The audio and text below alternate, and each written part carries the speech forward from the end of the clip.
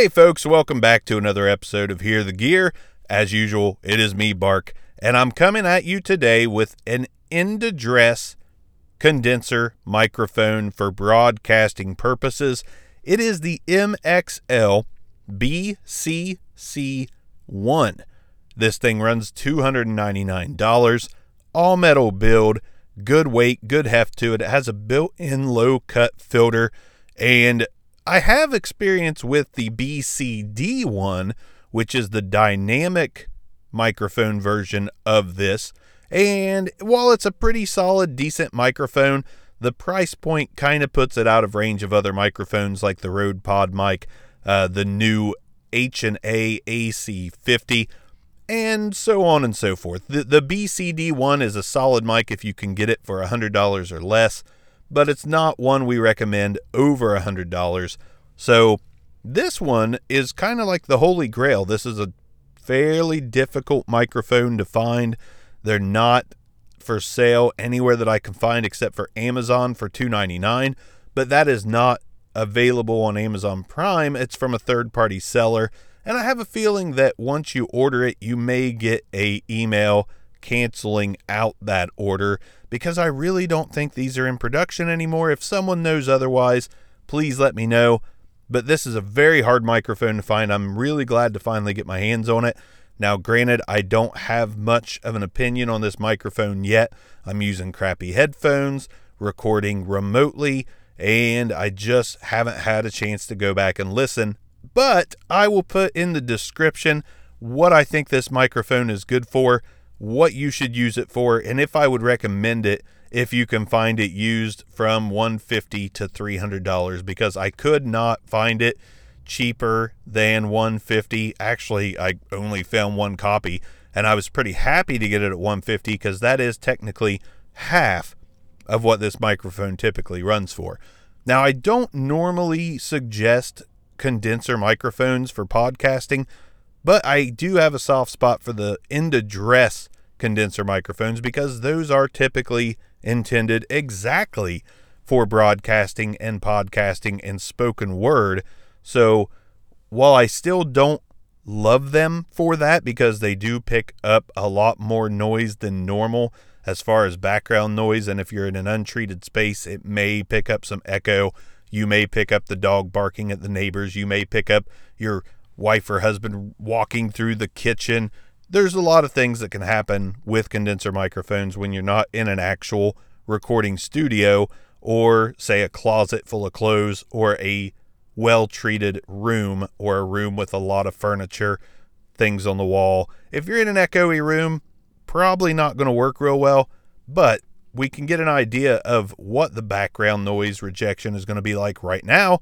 I'm going to spin this thing around and see how it rejects the noise from the side and the rear. So I'm going to go ahead and turn the microphone to 90 degrees now. So I'm talking into the side of this microphone.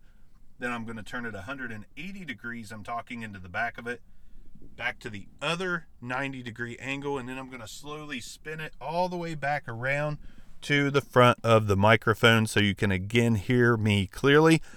Let's see how this thing handles plosives. Peter Piper picked a patch of pickle pineapple pizza. Peter Piper picked a patch of pickle pineapple pizza. I am talking about 3 to 5 inches away from the microphone, and it is currently directly into my mouth because of the plosives we just ran through it. But I'm going to go ahead and turn it off axis just a tiny bit to the corner of my mouth, and I'm going to get close to the mic so you can hear the proximity effect. When you get right on top of the MXL BCC1, this is what it sounds like. All right, so I definitely got a little bit of distortion in these headphones, but I don't know if that'll come through the recording. I don't have the volume cranked up very high. I am using the Zoom PodTrack P4 to record this microphone for you guys today. And by all means, let me know what you think of it. You can comment on Podbean, I believe, has comments. So if you have any comments, you can leave them there. You can leave a review on Apple Podcasts. That's probably about it. I don't know what other platform allows you to comment or leave anything like that. You can also email me, bark@backrowfantasyshow.com or alkalinejbarker@gmail.com to let me know what you thought about this microphone. And again, the tip of the day basically is condensers, not the greatest for podcasting, but they can work if you're in a well-treated space. So would this microphone work for you in particular? I don't know. I don't know what kind of space you're using, but I feel pretty comfortable if you are recording in a closet or a living room with a lot of furniture, a lot of things on the wall, and not a lot of echo, which do the clap test. Clap 3 times, see how echoey that is, and if it's barely echoey at all, you can probably use a condenser in that space. But I still recommend a dynamic overall for podcasting just because it really does cut down on a lot of the reverb in the room, a lot of the echo, a lot of the background noise. Dynamics are just really good about that. And if you're starting out podcasting and you're not super experienced, you're probably going to just want to go dynamic. But that doesn't mean if you find this microphone at a great price and a good deal, by no means am I telling you to stray away from it yet. Be sure to look in the description so you can see my overall thoughts once I get back into the studio, edit this mic, listen to it through better headphones, and get an idea of what I think. I'll let you know about that in the description. A short one today for you on Hear the Gear. I just wanted you to hear this very obscure MXL BCC1. Let me know what you thought, guys. I'll be coming at you again soon with another microphone. And thanks for coming to Hear the Gear, where you can drive or work out or do whatever you want to do and still hear microphones you could possibly use for podcasting. And again, if you want to view videos of the microphones, you can go to Obscure Mics on YouTube. I've got a ton of videos up there, very much in comparison to what I've done here on this podcast. I've only got a handful here. And not to mention, if you want to hear the BCC one, like you are right now, you're going to hear it first on Hear the Gear, and then some microphones you're going to hear first on Obscure Mics.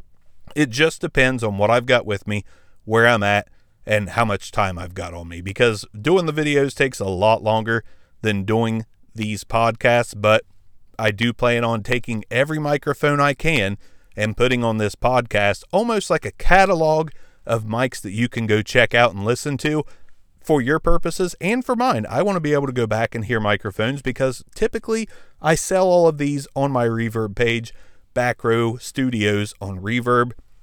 So I want to have kind of a history of what I've had in my arsenal and what I have used before in the search for the ultimate mic at the ultimate price. Thank you guys for listening. I'll be back at you again soon. Thanks again.